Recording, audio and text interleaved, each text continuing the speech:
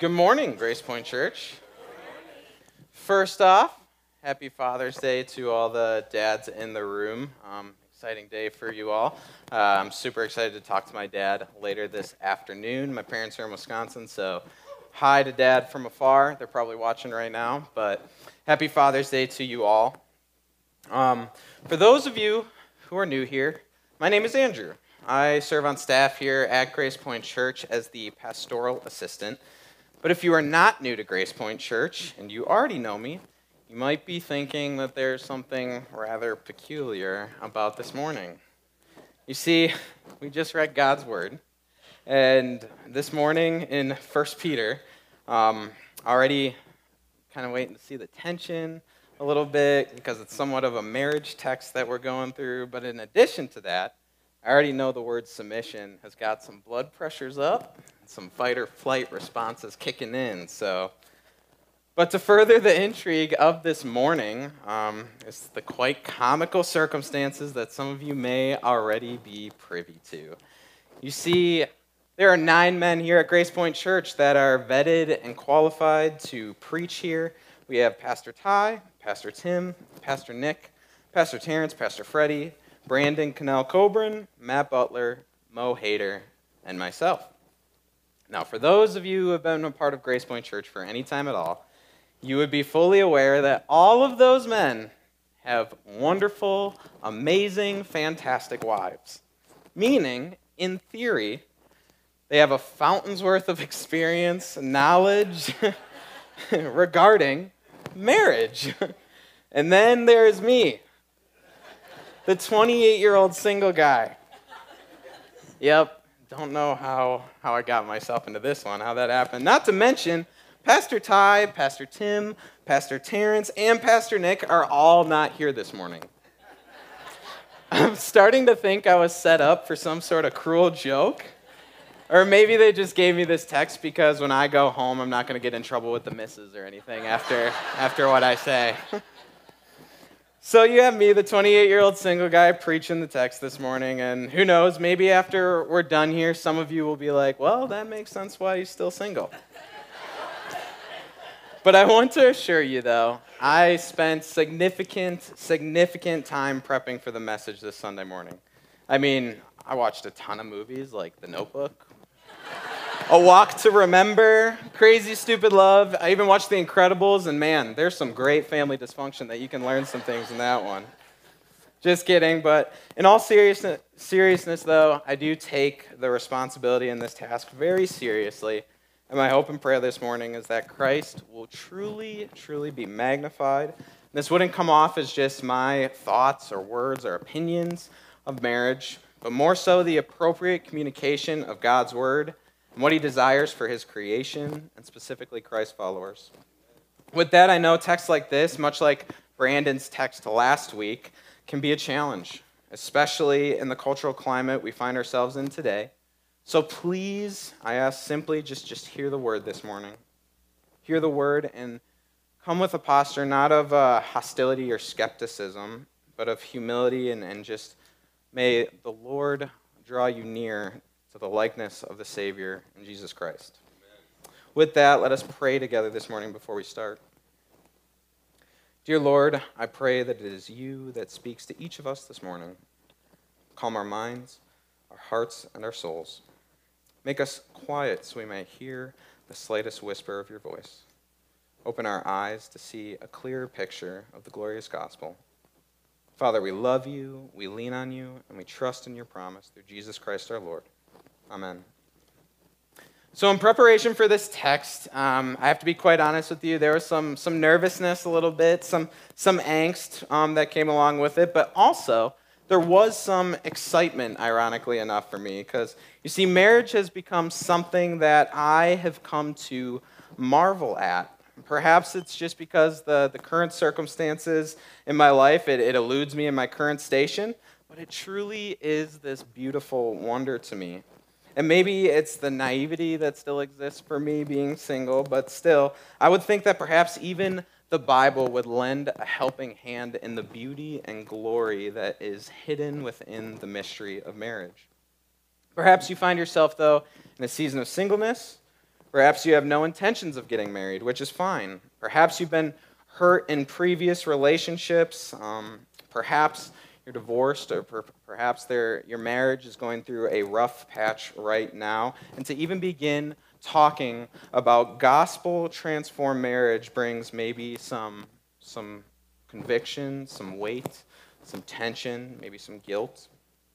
I've had someone walk out as one of the pastors was preaching on marriage here, and their words to me was, "I'm not married, I don't ever plan on being married, so this message doesn't pertain to me." Please hear me this morning. No matter what season you are in or where you are, God's word has something for you. If we are not careful and we just approach God's word with what pertains to me, we will miss out on so many riches of his glory. And perhaps we will miss out on a lot of opportunities to be the church and to sharpen our brothers and sisters in Christ with the truth and grace of his glorious revelation. But one thing I've come to realize this week is I have no illusions that if there are those still learning and growing in their marriage for 30, 40, 50 years, there is no way I am going to be able to summarize everything about the marital union in 30 to 40 minutes. So, nor is that what this text is doing. You see, much like last week and weeks prior, Pastor Tim stated it, Matt stated it, Brandon stated it, this is a letter, and it needs to be seen as this whole theological case that Peter is making about the new identity in Christ, and how the gospel transforms us to express our union to the Father through Jesus in ways that are revised from the cultural norms. We have to continually remind ourselves that 1 Peter is a narrative of a whole new gospel identity. So the text this morning is and isn't about marriage all at the same time. This passage is not meant to be a prescriptive interpretation in a vacuum, which is how it has been used, unfortunately. We have to take an in-depth look at Peter making the case for gospel living in an anti-gospel culture.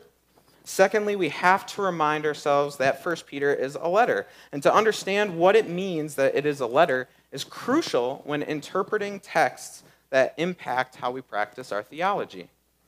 Let me put it this way. Have any of you written a letter before? Raise your hand. Someone. Good. It's not common nowadays. I mean, email, sure. But now, when you write a letter, there are parts of a letter that only make sense if you have read everything leading up to that part as a whole. Meaning, if I write a letter to my brother Brody just starts smack dab in the middle of the letter, and he sees a sentence like, "I missed the appointment I had with my doctor." And if he stops and goes, I wonder what Andrew meant by he missed the appointment he had with his doctor. If he does that, there's so many questions that perhaps would have been answered and more accurately understood if he would have read everything prior to the sentence that he started with. My point in all of this is that in handling this text today, we have a responsibility to understand what Peter is talking about and to whom, in order for us to get an appropriate application. Otherwise, we will take this sentence and see how much damage it can cause when we choose to express it in inappropriate fashions. Because that is what has happened historically in the culture, and more specifically, it has happened in church culture.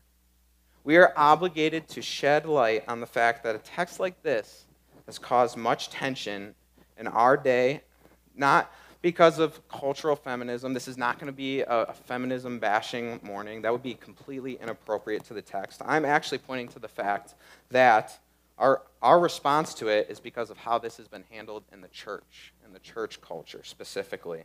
The establishment that Jesus built with his blood should be holding the purest model of marriage, but honestly, in a lot of ways, we've tarnished it by the neglect and even intentional disregard for abuse that has taken place with these verses as its backbone.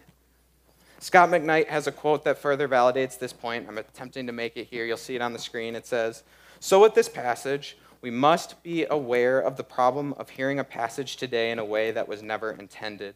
We must admit that great abuses have taken place and have led many to see in this passage some kind of moral subjugation of women by men. Many women do not hear this text in any other way than how it has been practiced by abusive men." Perhaps this intro is redundant, but I believe it is absolutely crucial to address the very real wounds and tensions that exist so that we can truly begin listening and hearing God's word the way it was intended to be listened to. Because in all of that, there is something beautiful. There is the shimmer. There is a flicker of the glorious kingdom of Jesus when lived out in the freeing power of the Spirit, that our God has given this glorious and beautiful purpose to the marital relationship between man and woman. When it's lived in a non-believing culture, it stokes the fires of gospel change, and it even embodies evangelical witness. So with that, I have two main points for this text that I hope will be revealed this morning. Number one, Peter is answering a question. He is answering the question, what do I do if?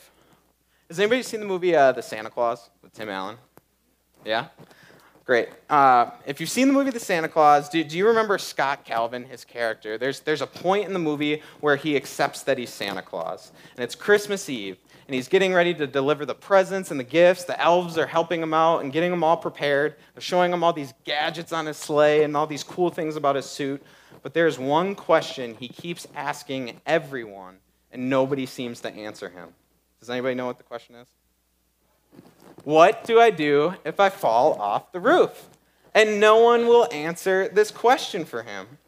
Peter's letter over the last few weeks, if we've been paying close attention, is Peter's argument and declaration, what do I do if? He is answering questions. We have examples. What do I do if I am a Christian and we no longer have social relevance? What do I do if I'm a Christian and we don't have a temple or a people that we belong to? What do I do if I'm a Christian and the governing authorities are not? What do I do if I'm a Christian slave and my master is not? Peter is answering these questions to who we believe are not only Gentiles and pagans, but specifically a vast majority probably were Hellenistic Jews, which were the Jewish people that would have blended Greco-Roman culture with Jewish tradition. So Peter is giving them a guide in relation to the culture around them, in addition to their new relationship that they have with the risen Jesus Christ. And today, Peter is answering this question specifically. What do I do if I am a Christian and my spouse is not? Specifically in the context of a believing wife and an unbelieving husband. Peter's answer sits before us in the text that we are studying this morning. So here at Grace Point Church, please be ready to open your Bibles. We lead, teach, and preach from our Bibles. We have free ones up at the front in Spanish and in English, so please, those are free to you, or you can download the Bible app and go to the YouVersion app to follow along in the study notes. Sound good? Awesome. So with that, we're going to jump into Peter. Chapter 3. Likewise, wives, be subject to your own husbands, so that even if some do not obey the word, they may be won without a word by the conduct of their wives when they see your respectful and pure conduct. Do not let your adorning be external, the braiding of hair and the putting on of gold jewelry or the clothing you wear, but let your adorning be the hidden person of the heart with the imperishable beauty of a gentle and quiet spirit, which in God's sight is very precious. For this is how the holy women who hoped in God used to adorn themselves, by submitting to their own husbands as Sarah obeyed Abraham, calling him Lord, and you are her children, if you do good and do not fear anything that is frightening. Likewise, husbands, live with your wives in an understanding way, showing honor to the woman as the weaker vessel, since they are heirs with you of the grace of life, so that your prayers may not be hindered. Now, Peter is bringing attention from the first verse to the points that I mentioned earlier, that the entire argument has been talked about in this letter so far. He does this by stating the word likewise. He states the word likewise in the beginning of the text. This is coming after he just talked about submission Christians should have in authority to governing authorities and Christian slaves to their masters. Peter is saying, in keeping with the same point and theme that I have already been stressing, this is my response. Likewise, wives, be subject to your own husbands. Much like when addressing the controversy of slavery, Peter realizes that this is not the most ideal circumstances or culture. What he is getting to is how Christians are supposed to be living out the ways of the risen Christ in spite of the culture that they live in. Peter is addressing a Christian wife of a non-Christian husband. You see, in Greco-Roman culture, this was incredibly uncommon. This was actually something that would have drawn a lot of scrutiny, a lot of social attention, because back in this time, the common practice was when a marriage took place, the wife would adopt the husband's culture. Everything about it. A woman would adopt and worship his God that he worshiped. The man's friends and social standing would become her friends and social standing. But now, if a wife does not only have her own God, being Christ Jesus, but this also meant now that she had a new social influence and a new social circle. A Christian wife would have had fellowship with other Christians that probably were not her husband's friends. If a woman did not believe in the same God as her husband, this would have led to a significant public scrutiny and loss of reputation in the culture, specifically for the husband, because this actually violated Greco-Roman ideals of keeping an orderly home. Men actually, if this did happen, were not only embarrassed and scrutinized, but also it actually may have gotten him disqualified from certain Greco-Roman cultural honors and offices. So it is imperative to learn that what Peter is talking about within the Christian expression that we actually specifically see through the Gospels of Jesus is that faith in Christ has never been motivated to incite social rebellion or anarchy. Jesus did not come to rebel against the Roman Empire and build an earthly kingdom. Matt, a couple of weeks ago, preached on the relationship Christians have with governing authority, in that we are supposed to submit as long as we are not being called to directly disobey God.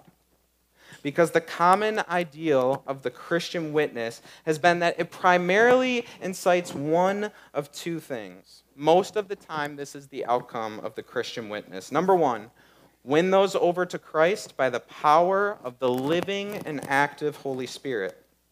Number two, unbelievers will reject it and have hardened hearts, which may lead to suffering and oppression of Christians. And we see that in the next part of this verse. The next part of verse 1, Peter is making the point where he says, so that even if some do not obey the word, they may be won without a word by the conduct of their wives. That even if some do not obey the word, language is referring to that even if your husband does not follow Jesus, i.e. the Word. We saw that in the Gospels. Jesus reveals himself as the Word. They may be won over. But what Peter is also revealing here is that Greco-Roman culture valued the social image of an orderly home. And what they would have seen this as then is that the woman was committing an act of rebellion, not only to the husband, but to the culture. But potentially, though, the culture would see what the next verse calls respectful and pure conduct. They would see that Jesus, this faith, is not leading a life to maliciously rebel against her husband, but Christ is actually inspiring her to love, to care, to honor and respect her husband, which was something that was valued by the culture that was skeptic of Christianity in the first place. They would have seen it as a religious threat. But she's embodying the very values that they cared about. This specifically hits home for me because this is my family dynamic a little bit. My dad comes from a Navy family with more traditional sensibilities. My mom has a wild testimony that I'm not going to get into here this morning. But in short, she had appropriate reason to distrust male authority figures from past traumas in her life. When my mom met the man that would be my dad and raise me, she was already a single mom with 2 boys and had become accustomed to being very independent and doing things her way. So as you can tell, that led to challenges when you have 2 very imperfect people, although I'm kind of biased. I think they're pretty awesome. But you take 2 sinners from 2 different family structures, they are going to butt heads in how they think that the household should be run. When my mom got saved, my dad wanted no part in it. He said, I wanted nothing to do with religion, is what he likes to say when he reflects on his heart posture back then. But to make a long story short, my dad saw something happen. He saw a change in my mom's behavior. A shift was taking place, and please don't hear this as me saying my mom lost any zeal or spunk or outgoing personality. Anyone who has met my mom would agree in a minute that my mom can hold her own. She can hold her own. Her energy is contagious. We love her personality. Just ask my brother and sister. But my mom's heart posture changed toward my dad. There was a gentleness, a respect, and a loving compliance that he had never experienced from her before. And one day, after many gracious prompts and invitations, he agreed to go to church with her. And thanks be to God, his soul was captured by the glory of Jesus. Amen. So with that idea of the conduct, of the behavior, we go into verse 2. When they see your respectful and pure conduct. Peter is communicating this idea that a wife's behavior and conduct that is of Christ is something that actually will be admired and valued by her husband. Now, a couple of clarifying statements needed on these two verses before we continue. First statement, this passage is not teaching that women are supposed to submit to all men. That is not what this passage is teaching. Peter is instructing that she submit to her husband's wishes to a certain extent that does not lead to direct disobedience to Christ. The passage itself communicates that they may be won over to Christ. In reality, Peter is also very aware that that does not always happen. That should not be then our grading scale if a wife is being submissive or not. And when a husband is in violation of his responsibilities as a husband, specifically in the context of this passage, which we'll end up talking about in regard to committing physical, emotional, and verbal abuse, we as the church should be incredibly aware and give no excuse for such behavior to take place to one of our sisters in Christ and simply respond with, well, you need to submit to your husband. Thirdly, this passage should not be used as ammunition to marry an unbeliever if you are a Christian. Scripture teaches us to be joined with one of equal yoke, that is a Christ follower. This is taught in 2 Corinthians chapter 6, verses 14 and 15. Continuing, though, to verses 3 and 4. Do not let your adorning be external, the braiding of hair and the putting on of gold jewelry or the clothing you wear, but let your adorning be the hidden person of the heart with the imperishable beauty of a gentle and quiet spirit, which in God's sight is very precious. Now, I don't know about you, but specifically for myself, something that has really helped me when it comes to my study and labor of God's word is looking up the definitions to a lot of the words and then writing those definitions in a way that's cohesive with the passage.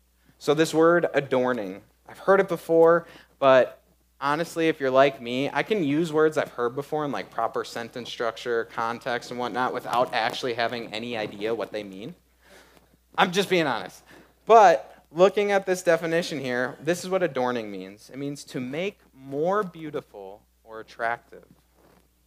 Reading this, at least for me, kind of then deepens my ability to relate to the text. What Peter is saying is, do not let the way you make yourself more beautiful or attractive be solely focused on the external, the outward appearance, which is the braiding of hair, the putting on of gold jewelry, or the clothing you wear, but let the way you make yourself more beautiful and attractive be the hidden person of the heart with the imperishable beauty of a gentle and quiet spirit, which in God's sight is very precious. Now, I think this verse specifically loses some of its luster in the modern day culture, because specifically, if we're honest about it, the degree that we have of obvious social cues through our appearance, correlating with our wealth and status, they don't exist in the same capacity today. Men and women today, if we're honest, are both guilty of the allure of expensive accessories, jewelry, clothing, and even makeup or cosmetics. I mean, I bought a new shirt for this today, so that's all I'm saying. But not to mention the culture that has gotten accustomed to indebting ourselves with credit cards and paying things off over payment periods, our financial standing has more of a disguise now and an appearance to look the same way as those around us in our social circles. But in this time period, specifically, the attention Peter is bringing here is the fact that everything he just mentioned would have been of great worth to this society. They would have seen this and valued it. So this was important. This actually not only ended up aligning with Old Testament and Jewish teaching. We see specific teachings like this in Proverbs, specifically chapter 31, verse 30, as well as other areas. But what Peter is teaching actually would have aligned with what the Greek philosophers were teaching at that time, which would have been a green flag to them. They would have said, yes, we value that the virtue and the embodiment is important rather than the outward things. So it was common theme that women's beauty was captured within their virtue, within that culture and society. In this time and culture, women that were heavily enveloped in external adornments and accessories such as these were seen as trying to be either seductive. The application of cosmetics and makeup would have been seen as they were trying to be deceitful or deceptive or trying to hide something, specifically because prostitution in this time was rampant throughout the area. So when women displayed all these things, the culture had a skepticism of their intentions and agendas, which leads to a powerful take on the instruction by Peter then. Look at this quote by Karen Jobes. Peter's instructions against outward adornment make sense if a Christian wife is attending Christian worship outside her home, and especially if doing so without her husband. Society would perceive that act alone as questionable. By leaving her home unadorned, her intent to attend worship and not a tryst would presumably be all the more clear. If we see what Peter is doing here, it is actually keeping in line with the theme from the entire time with Christian behavior and the very thing that it does when he said in chapter 2, verse 15, you'll see it on the screen, "For this is the will of God, that by doing good you should put to silence the ignorance of foolish people." The behavior of a Christian in its glory reveals Christ to make those who accuse us of evil and makes them look foolish when they see that we're actually doing good. But Peter continues to give us something quite profound in verse 4. He says, "The imperishable beauty of a gentle and quiet spirit, which in God's sight is very precious." Do we see the glorious comparison in that language that Peter is using right now? This verse is not instructing wives or women, for that matter, to be quiet. Rather, Peter is making a glorious, glorious connection to the very Savior in which we all seek to express through our gospel-transformed hearts. Look at Matthew 11, verse 29. "Take my yoke upon you and learn from me, for I am gentle and lowly in heart, and you will find rest for your souls." Who said that? Who's speaking here? Jesus. That gentle and quiet spirit, that language has the same connection to Jesus. When he calls himself gentle and lowly, that is the same language in this culture. That is an honorable and noble comparison to be drawn with our King and our God. Because the Father is pleased with his Son, in the same manner, he will be pleased with you. Peter continues this point in verse 5 and 6. He says, "For this is how the holy women who hoped in God used to adorn themselves, by submitting to their own husbands, as Sarah obeyed Abraham, calling him Lord, and you are her children, if you do good and do not fear anything that is frightening." This partially keys into the understanding of Peter's audience, with a combination of the Hellenistic Jews as well as Greeks being the makeup of the Christians in this area. Peter is showing that what he is teaching in this letter is nothing new, but it is actually what has been done all the way back to the Old Testament with God's covenant with Abraham. So the Jewish audience would have been able to recognize the role model in Sarah, but also it would have been an indication to the non-Jewish audience that they are now a part of the same people because we are all united in perfect union with Christ. Furthermore, this would have been an example that while Sarah was an honorable wife, she called Abraham Lord with a lowercase l, signifying her submission to his leadership, but we can use our Bibles as a guide to see that Abraham submits to his wife's wishes multiple times throughout the book of Genesis. You can see it in Genesis 16, 18, and 21. And for time's sake, I'm not going to go through all of them, but look at the screens. Genesis 21, verses 8 to 13.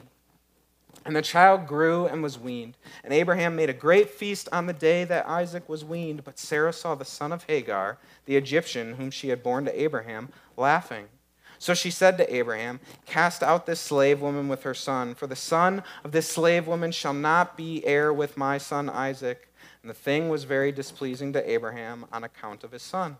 But God said to Abraham, "Be not displeased because of the boy and because of your slave woman. Whatever Sarah says to you, do as she tells you. For through Isaac shall your offspring be named, and I will make a nation of the son of the slave woman also, because he is your offspring." Look at that language. Whatever Sarah says to you, do as she tells you. In the same manner that we use God's word as our guide for submission to authority, to culture, and to the people around us, we can use it to the same degree to rightfully discern the mutual submission between husband and wife. Verse 7. Now, before we jump into verse 7, there is a question that is a common question today that I think needs to be answered about this text. The question is, why does it seem like Peter picks on women in this passage for 6 verses and then only gives men 1 verse? And that question is a product of the shift in our cultural thinking. Peter is doing this in the same posture as he did when Brandon preached on the slavery text from last week. This was completely countercultural at this time.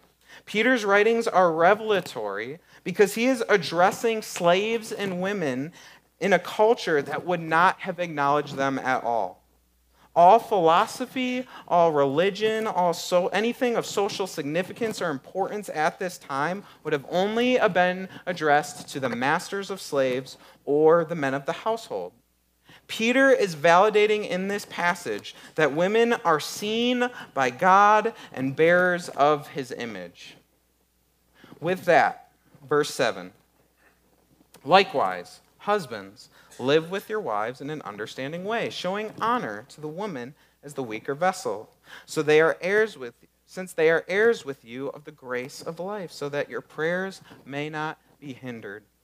Here's that word again, likewise, which leads us to draw a couple of conclusions. Peter again is saying, similar to what I have already been saying to you, similar to the point I've been trying to make this entire time, but he's flipping the dynamic a little bit. We can understand this to be Peter now addressing households where the husband is a believer in Jesus, but the wife is not. In the same breath, though, we can look at it in the same way verse 2 talks about potentially winning them over to Christ. But this verse is in direct relation to cultural customs. That line, showing honor to women as the weaker vessel. You see, in Greco-Roman culture, Greek philosophy was that women were not just weaker in biological comparison of strength, but they actually taught in Greek philosophy that God divinely intended for women to be created as inferior to men in every single capacity. Meaning they were teaching that God made women inferior physically, emotionally, spiritually, and intellectually, which obviously is not true. I mean, I've got to be honest, I've met some of your husbands. Ladies, we're thankful for you. Because I'm going to be honest, sometimes I don't even know what we're thinking. But seriously, so what Peter is addressing here is that, yes, in most cases, biologically, the male is physically stronger. But what he is really getting at here is 2 things in relation to the culture. Number 1, women did not have the same advantages socially as men. Number 2, men, do not impose your physical superiority over your wives. In this culture, men had the majority of rights and advantages, so women were truly at man's mercy, and society didn't see anything wrong with that.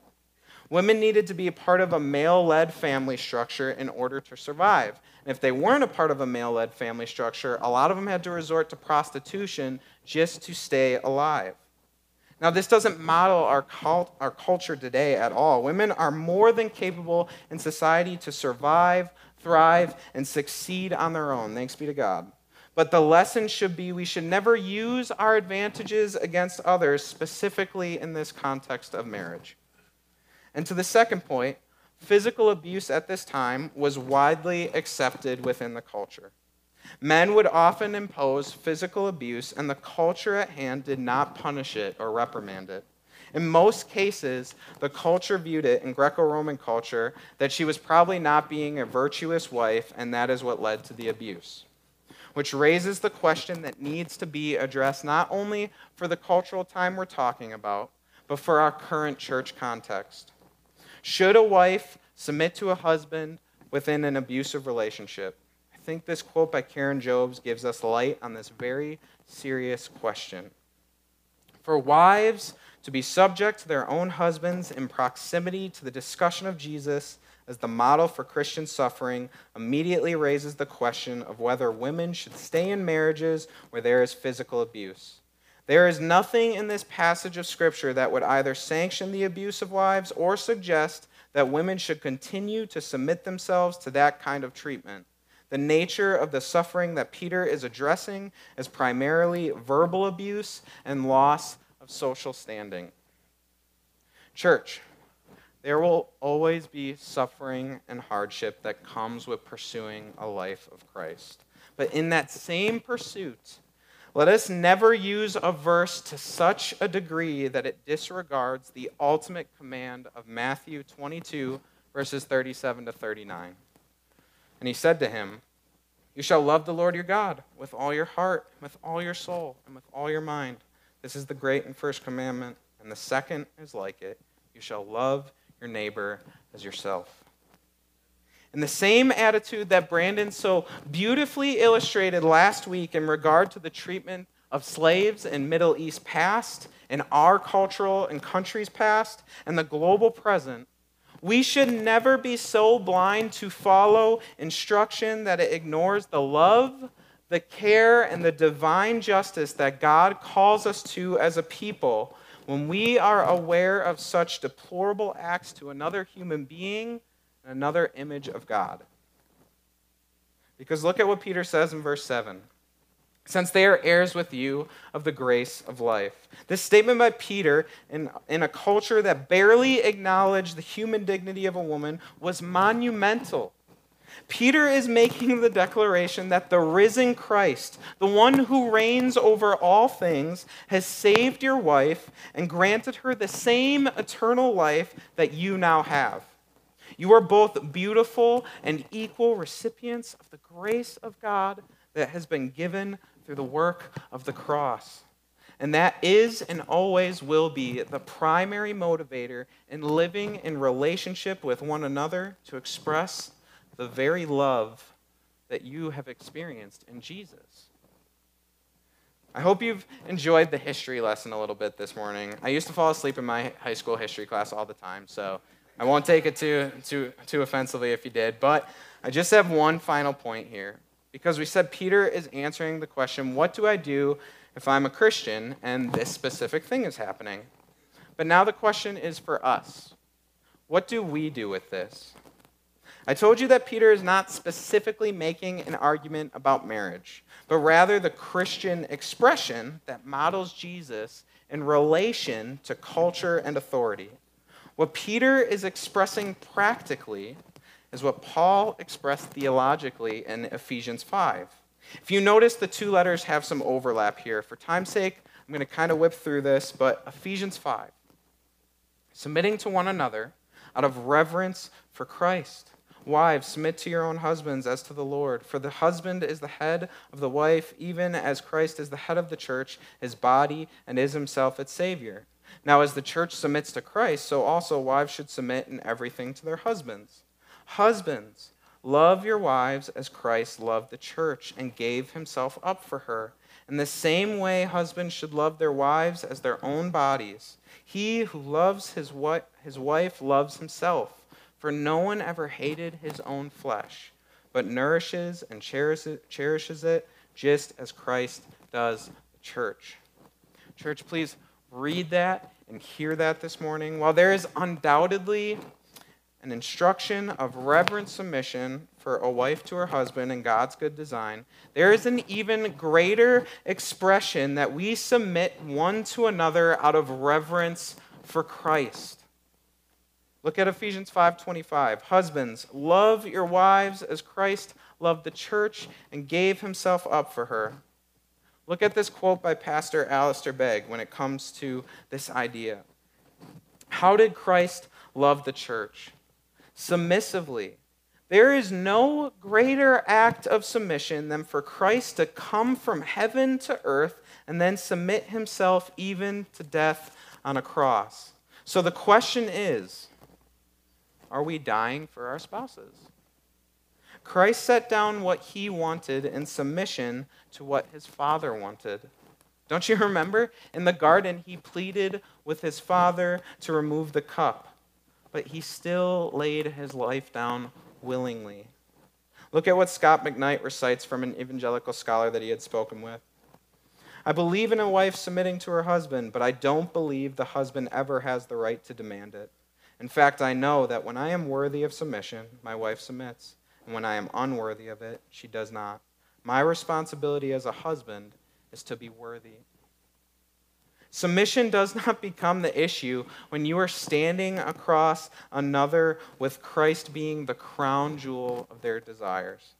It goes from this closed fist of confrontation to this open hand of relationship. Rather than looking at you as my combative counterpart, I now look at you as my equal, my friend, and my love. Looking at Paul's reminder in Philippians. Have this mind among yourselves, which is yours in Christ Jesus, who though he was in the form of God, did not count equality with God a thing to be grasped, but emptied himself by taking the form of a servant, being born in the likeness of men. And being found in human form, he humbled himself by becoming obedient to the point of death, even death on a cross. Therefore God has highly exalted him and bestowed on him the name that is above every name, so that at the name of Jesus every knee should bow, in heaven and on earth and under the earth, and every tongue confess that Jesus Christ is Lord, to the glory of God the Father. I know this might sound cheesy or naive a little bit, and I think that's the point. I'm not saying it's going to be easy. In fact, I can promise it's probably going to be quite messy. But that is one of the greatest gifts I have learned from my parents, watching them get through the mess with Jesus being the foundation. Because only Christ could bring sinners together to bring something that Paul refers to as the mystery that marriage is that it resembles Christ and the church. There is this beautiful awe and wonder when it comes to the marital relationship of Jesus. So let us strive to live so closely to the likeness of Jesus, the risen Christ, that the very culture around us stops in awe and wants to know, how are we capable of such truth, of such love, of such grace and forgiveness? Let us live in such a way that right in our very homes, our marriages can be gospel witness to our children, our family members, our friends, and maybe even to the neighbors that need to know Jesus that are living right across the street. Let us pray.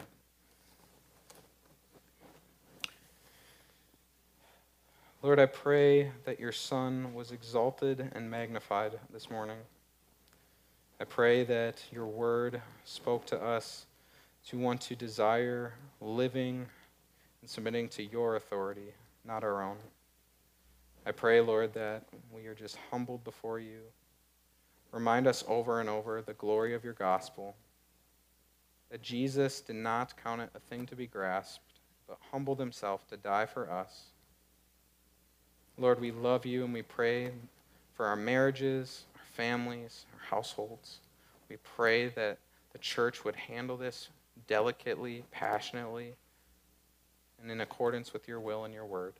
We love you in the precious and holy name of Christ Jesus our Lord. Amen.